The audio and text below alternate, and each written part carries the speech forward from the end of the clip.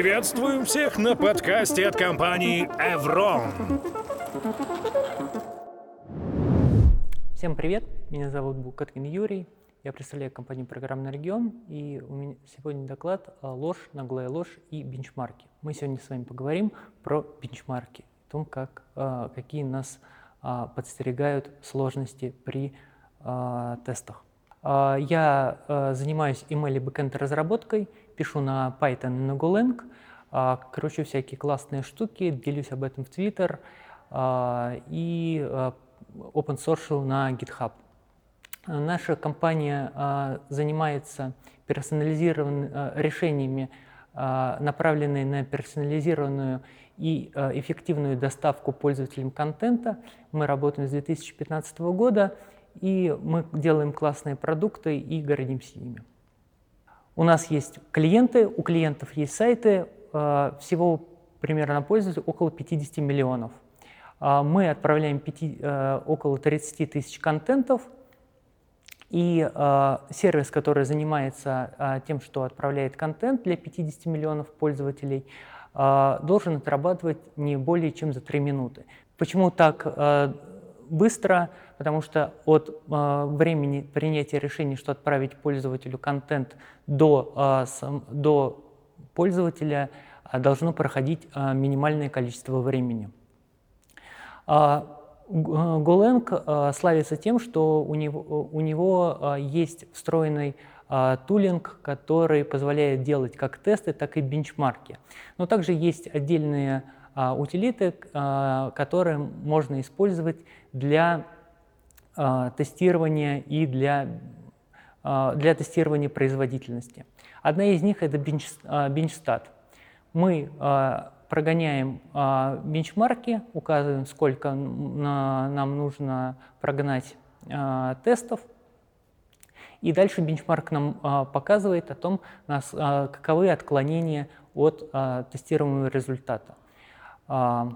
Бенчстат показывает информацию о том, что было, какие результаты мы достигли, и некую дельту между этими результатами. Также она показывает p-значение, которое позволяет понять, есть ли какие-либо отклонения от нормы. Также есть утилита bench.cmp. Что она позволяет? Мы делаем также 10 итераций тестирования, складываем их в файл, дальше изменяем функцию, также делаем 10 тестирований, сохраняем в другой файлик. И дальше утилита позволяет сравнить эти два файла с этими производительностями и показать, каковы были результаты на каждой итерации, что очень даже удобно. Но перейдем к истории одной оптимизации, которая показывает применение данных утилит. Есть в стандартной библиотеке Golang функция join, которая конкатенирует строки с неким разделителем. И представим себе, что приходит разработчик и говорит о том, что нам при конкатенации не нужен разделитель, и мы просто взяли и этот разделитель убрали. И мы сделали новую функцию.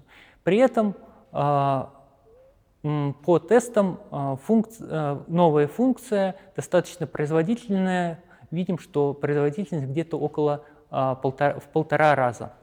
Все замечательно, но давайте сделаем это не на одной выборке, а сделаем на 30 выборках.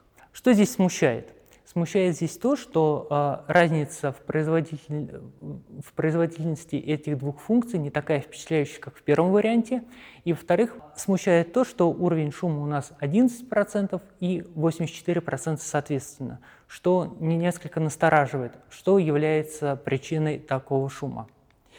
Дальше переходим к тому, что мы делаем не просто бенчмарк, мы делаем параллельный бенчмарк, мы запускаем тесты с некой параллельностью для того, чтобы посмотреть, как эти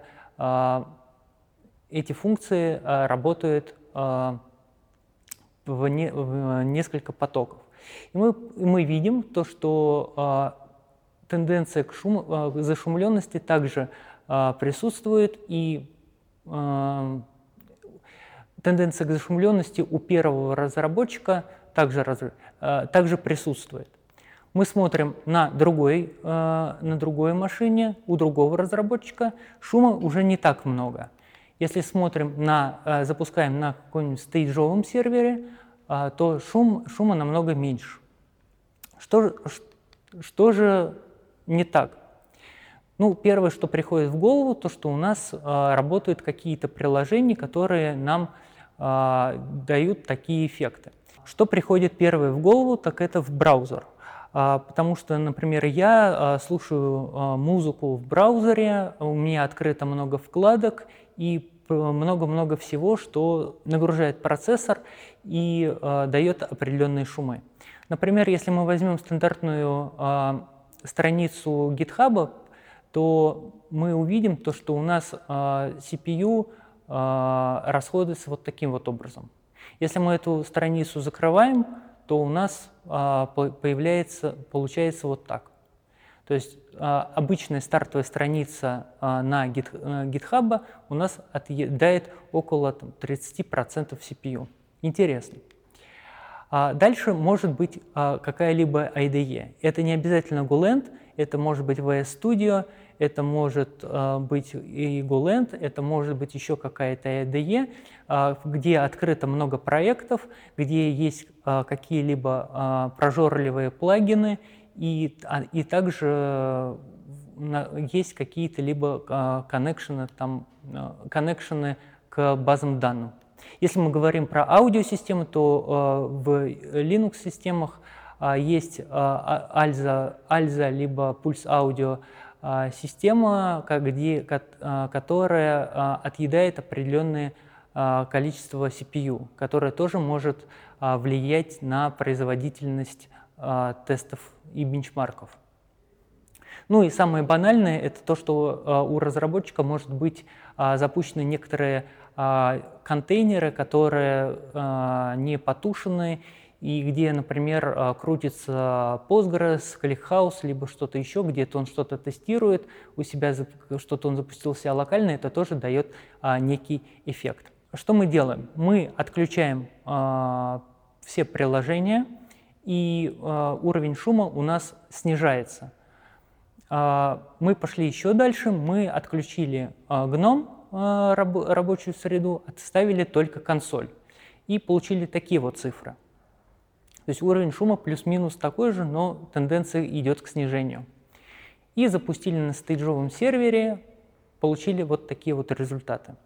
Мы понизили уровень шума до 2-5%.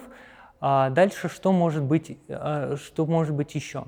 У Intel есть технология, которая позволяет поднимать тактовую частоту процессора при росте нагрузки, при этом не жертвуя ни температурой, ни другими показателями процессора. Когда мы не запускаем тест, у нас частота ядер находится вот в таком вот диапазоне. При запуске тестов у нас частота процессора растет, так как идет нагрузка на процессор, и, соответственно, уровень шума у нас также растет, потому что тесты сначала стартуют с дефолтной частоты, и потом постепенно разгоняются до той частоты, которая позволяет технологии Turbo Boost.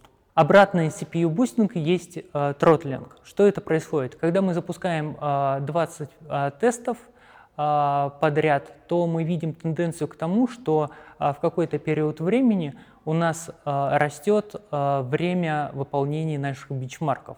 С чем это может быть связано? Это может быть связано с тем, что при росте температуры, например, CPU, например, на старых ноутбуках, растет температура, например, из-за неработающего охлаждения, и система, которая предотвращает перегрев, у нас просто снижает частоту процессора для того, чтобы не случилось перегрева. Из-за чего это может быть? Это может быть из-за того, что у нас процессор перегревается. Это может быть батарея ноутбука. Например, батарея выработала свой ресурс, на некоторых ноутбуках есть такая защита, то что при выработанный свой ресурс батареи частота процессора может понижаться. Ну и также, если у нас процессор разогнан и работает не на стандартных частотах. Как же с этим быть? Сразу оговорю, что эта утилита работает только на Unix. Под Mac и Windows эта библиотека, к сожалению, не работает. Что она делает? Мы запускаем демон, приложение демон, которое работает в фоне. Дальше мы запускаем наши тесты с определенным лимитом по CPU, то есть мы ограничиваем сверху использование процессора. В данном случае это 70%. То есть мы предохраняем наш процессор от того, чтобы не было буста, и от того, чтобы не было тротлинга. Но в основном это работает, конечно же, на тротлинг. Итак, посмотрим, что у нас было. Мы прогоняли тесты, получили какие результаты, и отклонения были в пределах 18 и 34% соответственно. Что мы сделали? Мы отключили работающие приложения, мы отключили GNOME, мы включили приложение Perflog для тестирования, чтобы CPU не загружалось больше, чем на 70%, и получили следующие результаты. Но эти результаты уже можно доверять, потому что разброс получается в пределах 2-4%, что в принципе нас устраивает. Главный вопрос: сколько делать каунт в тестах? Потому что 3 это мало, это не показатель для тестирования функции. 30 есть вероятность того, что мы в процессе тестирования столкнемся с теми отклонениями, которые повлияют на конечный результат. Что же мы делаем? Мы делаем несколько тестов с различным количеством каунтов. Код функции не изменяем. Делаем нулевую гипотезу, что тесты А и Б ничем не отличаются. И альтернативную гипотезу, что тесты А и Б различаются. Утилита benchstat нам показывает P-значение. Это вероятность получить такое или более экстремальное различие между контрольными суммами, или при условии, что гипотеза нулевая у нас верна. Если P у нас меньше 0,05, нулевая гипотеза отвергается. Если P больше 0,05, нулевая гипотеза не подтверждается, в данном случае данные не различны. При n равных 3 у нас мы не можем сделать выводы о том, что подтверждается у нас нулевая гипотеза или нет. Почему? Потому что данных достаточно мало для того, чтобы сделать эти выводы. Да, P у нас больше 0,05, но данных достаточно мало. При n равно 30 у нас P также больше 0,05, но при этом у нас нулевая гипотеза также не отвергается, но у нас появляется при большом количестве n такая проблема, как проблема множественного тестирования, когда мы при определенных условиях можем, не изменяя вообще код, совсем не изменяя его, прийти к таким выводам, что у нас тесты стали работать быстрее.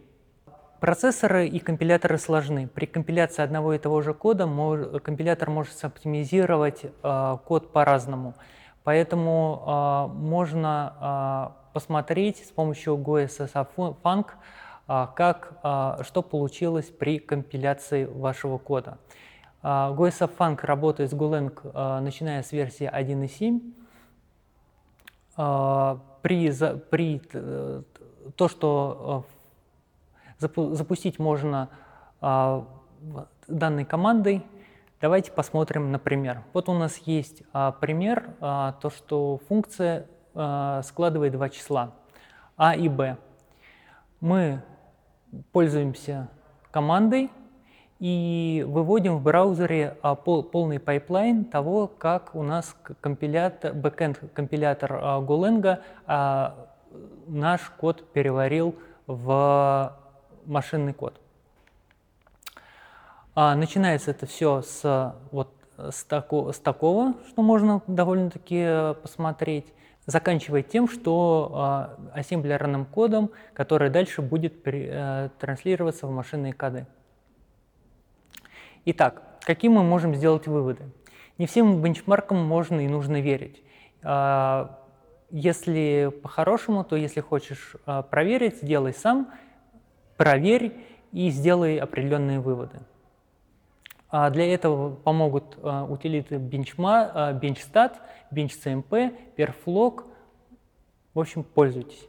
Для того, чтобы было меньше шума при бенчмарках, мы выключаем все сторонние приложения и смотрим на наши результаты. Нужно понимать, что CPU-бустинг и CPU-тротлинг вносят свои коррективы при прогоне наших бенчмарков. Процессоры и компиляторы сложны, поэтому нельзя добиться нулевой погрешности при построении бенчмарков. Если вы хотите посмотреть, как компилятор соптимизировал ваш код, можете использовать GoSFunk. Не забывайте про P-значений и проблему множественного тестирования, когда выбираете количество выборок для вашего бенчмарка. Здесь я привел полезные ссылки для того, чтобы ознакомиться более подробно с материалом. Первая ссылка – это все бенчмарки и тесты, которые приводились в данном докладе. Меня зовут Юрий, спасибо большое за внимание. Готов ответить на все ваши вопросы. Это был подкаст от компании Evron. Подписывайтесь и следите за нами на всех стриминговых площадках.